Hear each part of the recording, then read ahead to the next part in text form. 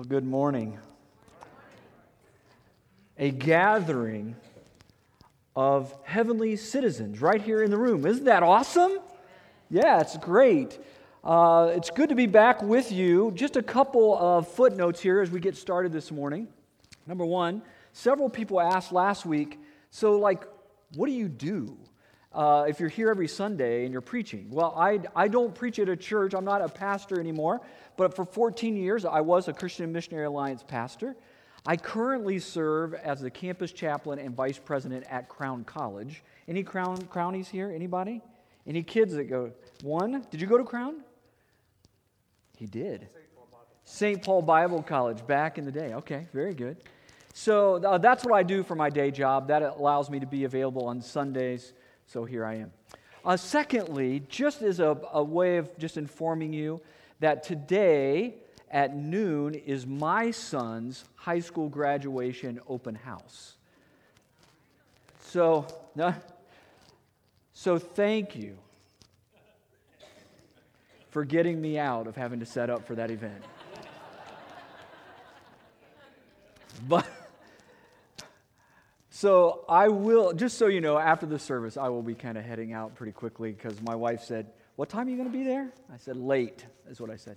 So just so you know, I'm not leaving because of any other reason other than just to attend my own son's high school graduation open house. So that's what's going on. Last week, in our time together, we looked at Philippians chapter 3, a passage that seems to be forgotten maybe in the rhetoric, the Christian rhetoric of our day, with all of the turmoil and hardship of our day, all of the messages that seem to be communicated over the wire. Because of all of that, we sometimes forget that the call of the Christian is to live up to our heavenly citizenship. And as such, we are called, we are placed, we are here on purpose by God's design to be ambassadors to our region. And we talked about that last week. Today, what I want to do is talk about if that's a reality, what does that mean for us? How do we live our heavenly citizenship in our earthly existence? So that's where we're going today. Let's pray, and then we'll get into the Word. Father, it is our deepest delight and joy to be able to come to you, our good, good Father. We do not take it lightly that as we speak, the Creator of the universe listens. And Lord, you are great. And would you allow us now, as we look into your word, to size up our issues, our life, against your immensity, your greatness. And may we be heavenly citizens who walk in keeping with our citizenship. So show us some of what that may be like for us today. And then, God, there may be those here today whose hearts are heavy for a variety of reasons. And there is a burden to their existence today. Would you speak a special word to them? A word of encouragement and hope.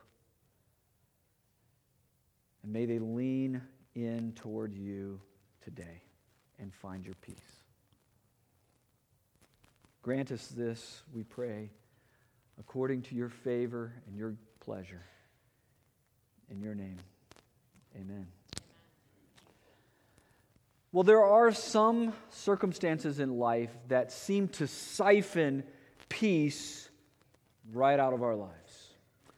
I experienced this a couple years ago. I got up early on a Saturday morning to take a morning jog.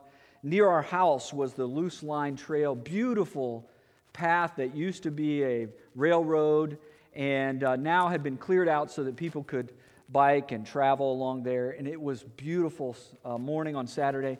There is on the trail this canopy of trees that cover. And so there I was. I had my blue sweatsuit on. I was ready to go. I had my sermon in the ears and my hat on, and I was trucking down the trail. And just off to the left of the trail, across the field, there is a shooting range. And occasionally, as I'm jogging there, I can hear people shooting. Well, that's not unusual. But on this particular day, as I'm moving along the trail, the shots seemed particularly close. It was like I could almost hear the bullets whizzing by.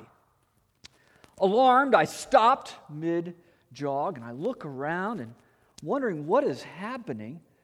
Seeing nothing, I decide to continue in my jog. And miles, I might have been 25, 30 miles, 2 or 3 miles into my jog, and again there was this other shot, whisper, bullets screaming by. And I stop. And as I looked around, these two people come out of the woods holding their guns. And as they come out of the woods, they look at me and they said, "What are you doing here? It's deer hunting season. Begins today. You need to get off the trail." And I said, "You don't understand. Your bullets can't catch me." I didn't say that. And I thought, well, I'm just glad that when I heard those bullets firing, I didn't stop and just freeze.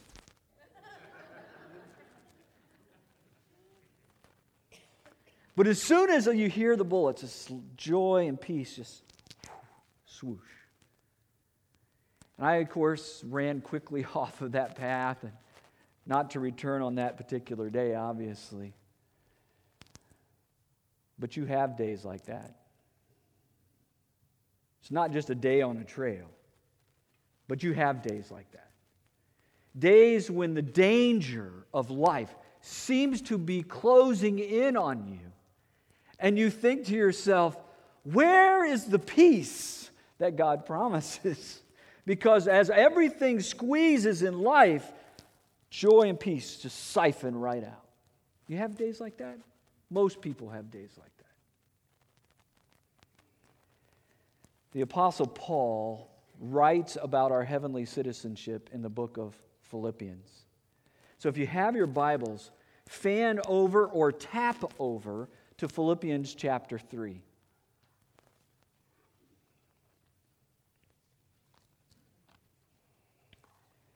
The book of Philippians chapter 3 closes with our verses from last week that our citizenship is in heaven, and we wait for a Savior to come from there.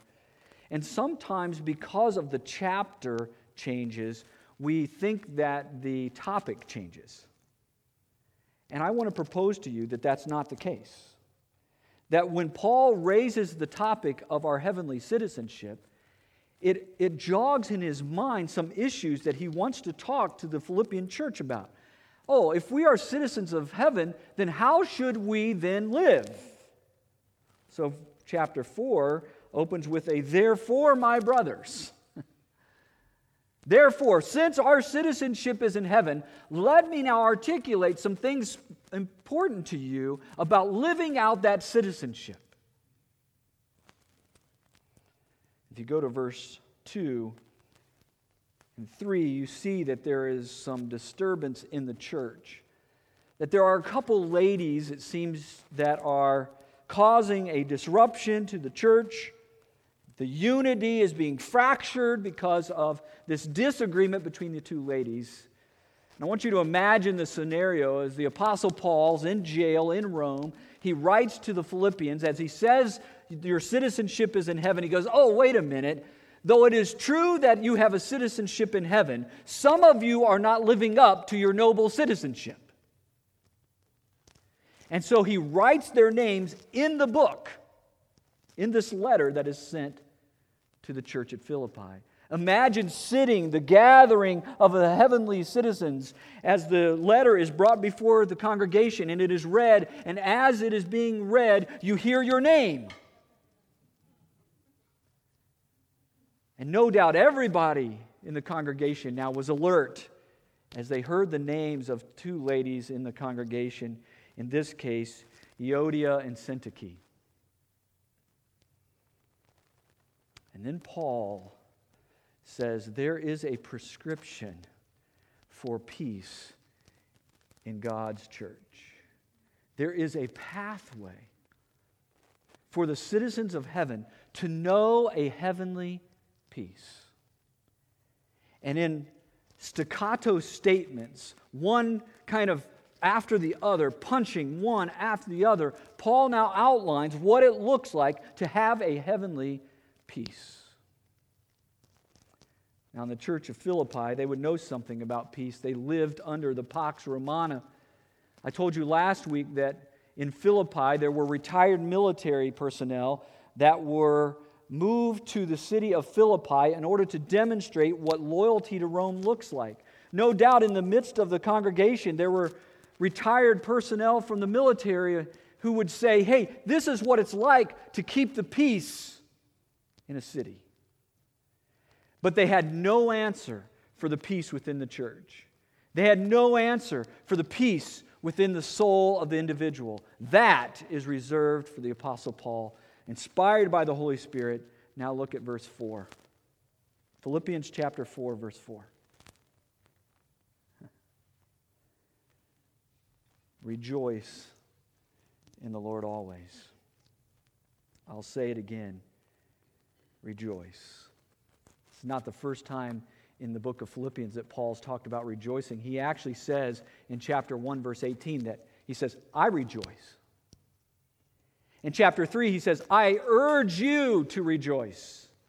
In chapter 4, he just makes it an imperative.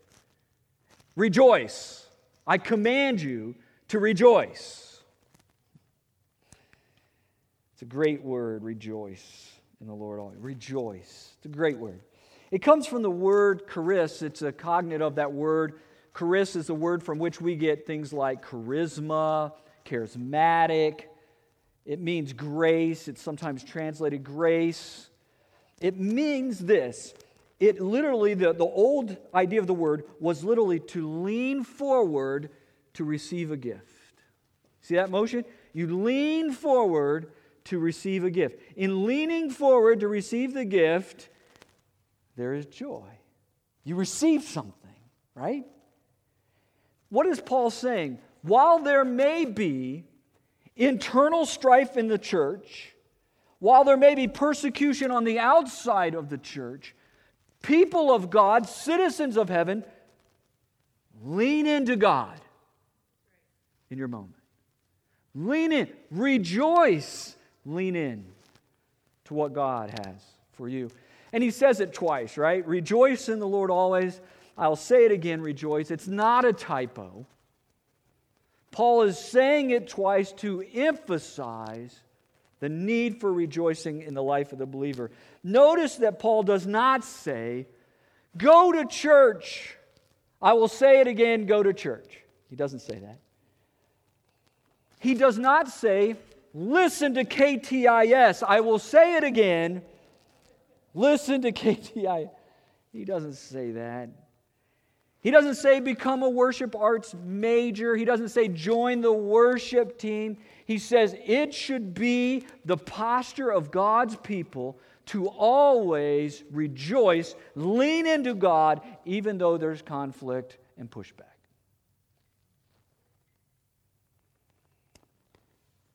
If you look at the word rejoice, you realize the word means to rejoy. Think about that. Maybe joy has gotten off the tracks. And Paul says, put joy back in the middle. Rejoy yourselves always in the Lord. Rejoy yourselves. Take delight again in God. I like how one theologian in the last centuries put it in regards to this verse. He said, rejoicing in spite of circumstances, whatever is going on, rejoicing is a defiant nevertheless.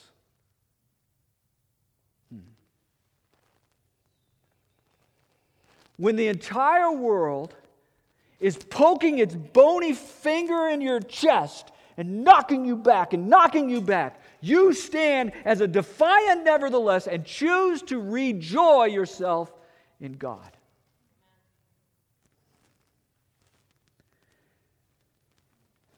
You say to me, that sounds really good, but you don't know how dark my situation is.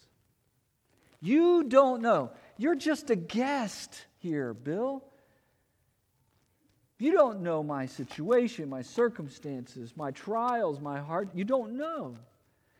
I take great comfort in this, that the person penning the words is in the slammer in Rome. Paul is not lounging at the hot tub, sipping on an espresso from Oikos Cafe.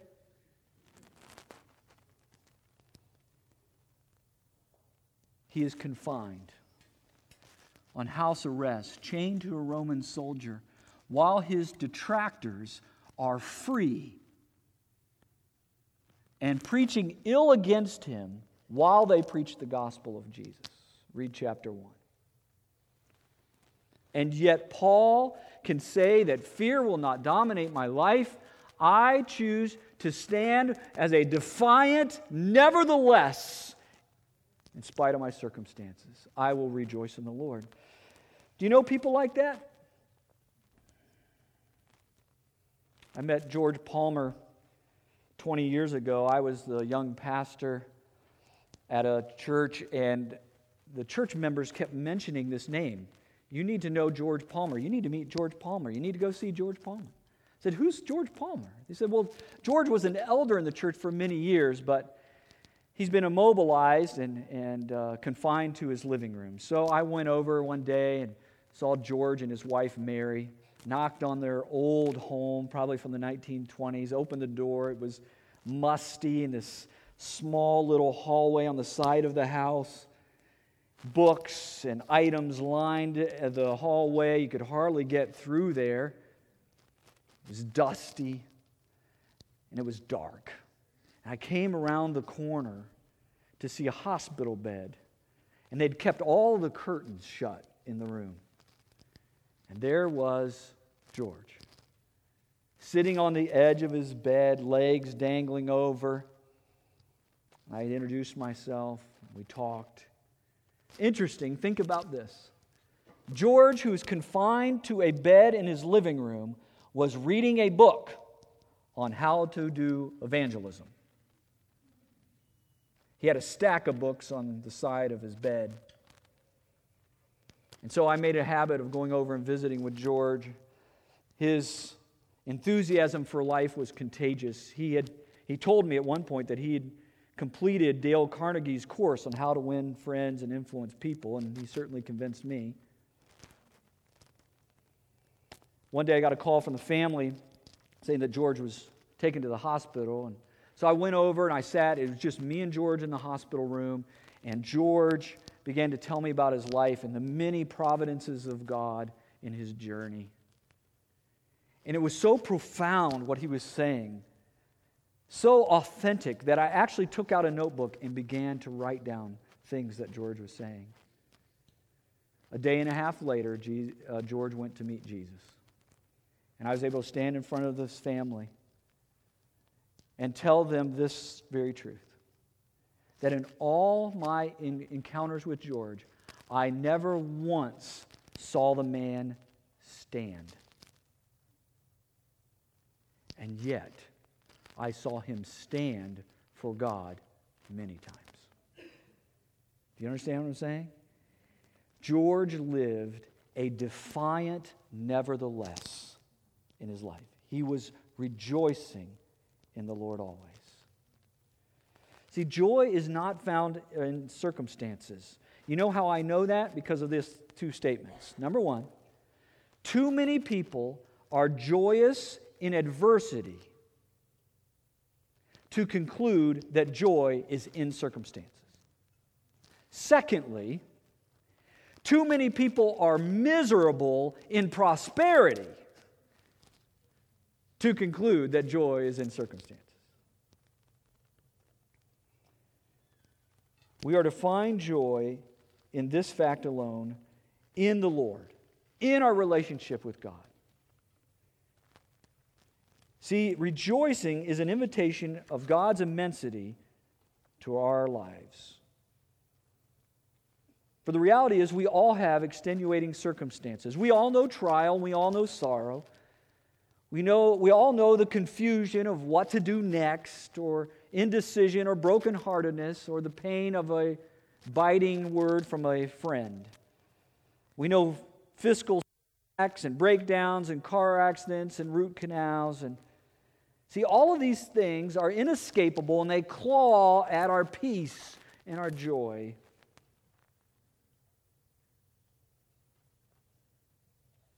But we are citizens of heaven. We are the ones who get to spend eternity in heaven. We are the ones who can say, God, restore to me the joy of your salvation. God, rejoy me. Now, let me just make an aside here. Do not confuse joy with the expression of joy. Do we have any ameners here? Do we have others? It's always funny, right? You say, do you have ameners? Amen, amen, I'm there. Do we have others? Right? Don't confuse those. Don't confuse the joy that is ours in Christ with an exuberant expression. Joy does not look the same in every person. So, rejoice in the Lord always. Now, notice the next line in the verse. Verse 5, let your gentleness be evident to all. Here's how I think of it. Rejoicing is upward. We rejoice in the Lord, but our gentleness is outward. Listen, when we have the opportunity to rejoice in the Lord and we bring His magnificence to our lives, it calms our fears, it quiets all of the inward storms, and what results is gentleness outwardly.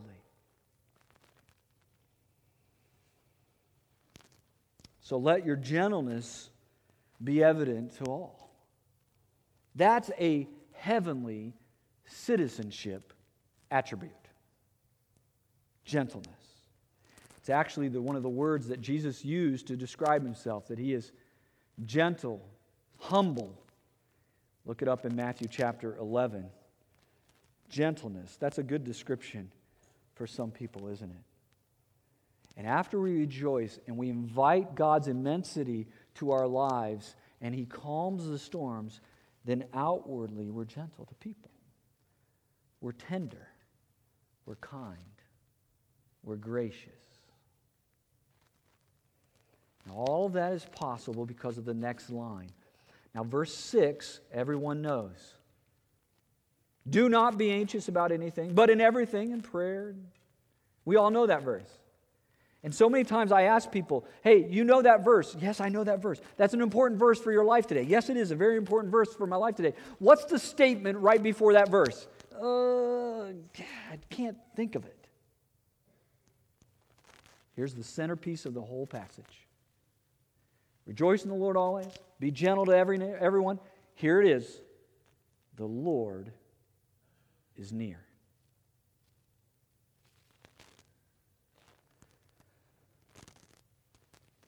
See, we don't have to be demanding or belligerent or impatient.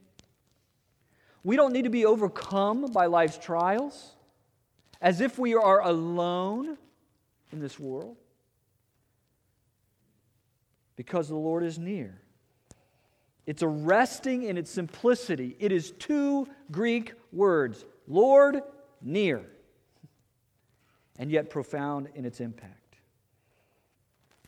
It begs the question, where is your God?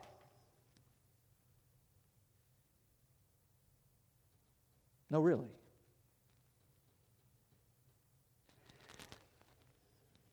Is our God merely up in heaven, aloof, distant, uninvolved?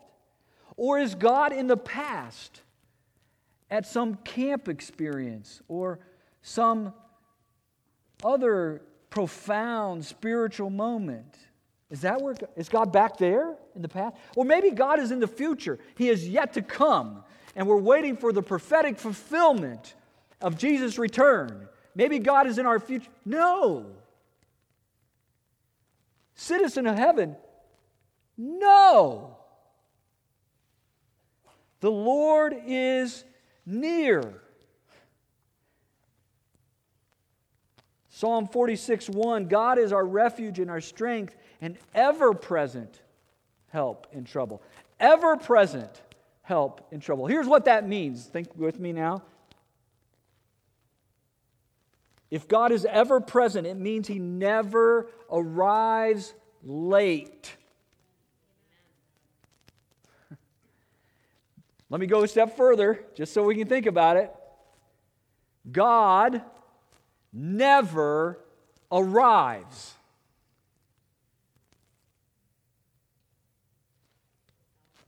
Right?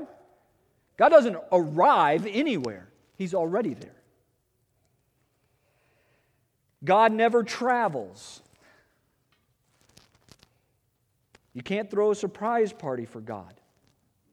You can't sneak up on God. No trial or hardship in your life sneaks up on God. You can't outrun God, and He's not a very fun partner to play hide and seek with. While there is truly in the Scriptures representational meaning in locations and in spiritual memories or in beauty in locations, every place is an altar before God Almighty because the Lord is near. Therefore, rejoice always. Everywhere you go, you can say, I can rejoice. Because right here is an altar with God because God is here. How would work and life and perspective and emotional state be different if we were convinced that in every minute of our day we were in the presence of God? This, my friends, is the great secret of an anxiety-free, peace-filled life. Weigh all of our anxieties against this simple fact that God is present. So when you think of His nearness, no wonder Paul says, rejoice and be gentle, heavenly citizens. Now verse 6. This is familiar territory for us. Do not be anxious about anything, but in everything by prayer and petition with thanksgiving, present your requests to God. This isn't complicated in many ways. Paul says when you have moments of anxiety that start to creep in, when you feel the gunshots crisscrossing past you and you are caught in the crossfire and joy starts to siphon out of your life, when that moment happens, do not be anxious, but pray. See, anxiety and worry leaves God out of the equation. Rejoicing puts God back in the equation of our lives.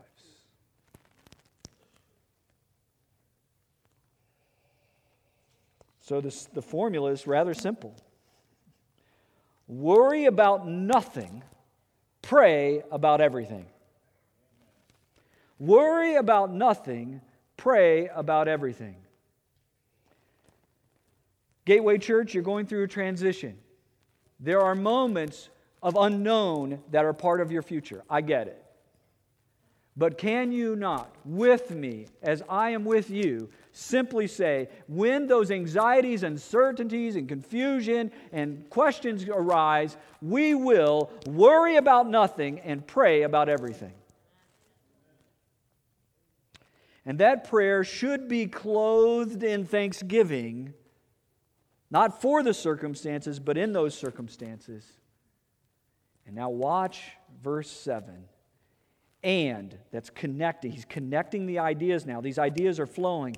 one after the other. Rejoice. Well, if I'm rejoicing, there's gentleness. Why? Because God is near. And if God is near, I don't need to be anxious. I can pray. And the peace of God, which transcends all understanding, will guard your hearts and your minds in Christ Jesus. When Paul says the word peace, that's an electric word in the community with their retired military personnel seated in the congregation. They know about peace. They know about guarding. They know what it means to garrison themselves, to armor themselves in silver in order to protect themselves from these arrows that are coming at them. They know about that.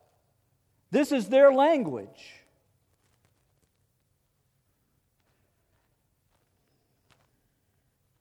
So Paul says, listen, when you do the above, rejoicing and gentleness, and when you're not anxious and you pray, there is a peace of God which transcends understanding. Wait a minute.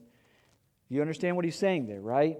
Because what causes anxiety is my lack of understanding. That's what gets me in trouble. That's what claims my peace.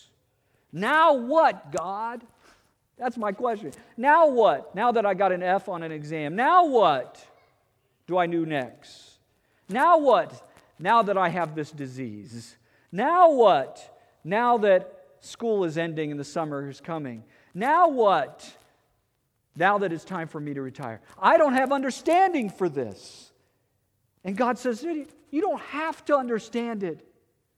Because there is a peace that supersedes your lack of understanding. So instead of worrying about it, receive the peace. And that peace will guard your hearts and your minds in Christ. In relationship to Christ, there will be a barrier, a guard around you, a shield. Now, let me just make one more comment before we close. This verse does not promise an answer to our prayers. Because I think sometimes we read the verse this way. Don't be anxious, pray, God will answer your prayers the way you want Him to answer your prayers, and then you'll have peace. That's not what it says. It says, in giving up our prayers, we exchange those for peace. Not God's answer, for peace. He may answer, and He would delight to do so. But that's not the promise of the verse. The promise is, when we give up the problems and the issues, He exchanges them for peace. I mentioned earlier that I work at a college, and at Crown, we have chapel several days of the week where everyone gathers for worship. And these days, students carry around big backpacks full of books. It's amazing to watch these diminutive female nursing students who have backpacks that are, 5 feet out the back, that they're walking down the hall carrying these backpacks. And as they come to chapel, they don't want to carry those into the worship experience. And so they just take off the backpack, boom, lay it down on the ground, and then they go in and they have an experience with God, at which point they come back out, reach down, and you can see these people doing this, right? It's this big swing of the backpack around, and then they hope to snag it with the other arm, and that's how it works in those settings. So let's just slow down for a moment as a congregation today, here, citizens of heaven. I invite you to bring your backpack, whatever's stuffed inside that backpack, whatever weight and burden, and it may be nursing books that are the burden, but whatever it is, can you lay it down as you step into rejoicing in the Lord always? And then the challenge of laying all of the burden down is, if you're like me, I lay my backpack down at God's feet, I exit the throne room, and just as I'm leaving, I reach back and grab the backpack. Not today. Not today. Today, let's lay the backpacks down and worship Him. And let's leave the backpack of all the burdens, whatever they are.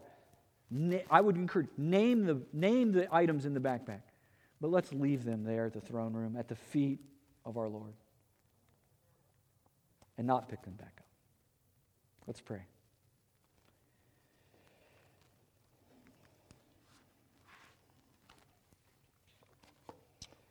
Friend, I don't know your situation. I don't know what is in your backpack, but in the quietness of a moment before God, in the presence of the God who's near, would you just take a moment, and whatever those burdens are that you brought in today, would you just quietly to yourself and the Lord, just name what they are. Just call them by name. These are the burdens today. I'll give you a moment to do that.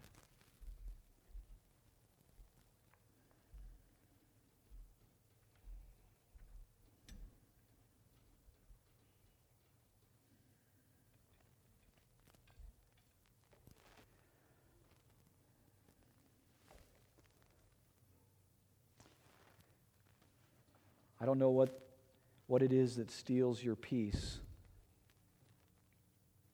but I encourage you this morning to take time to draw near to God in worship.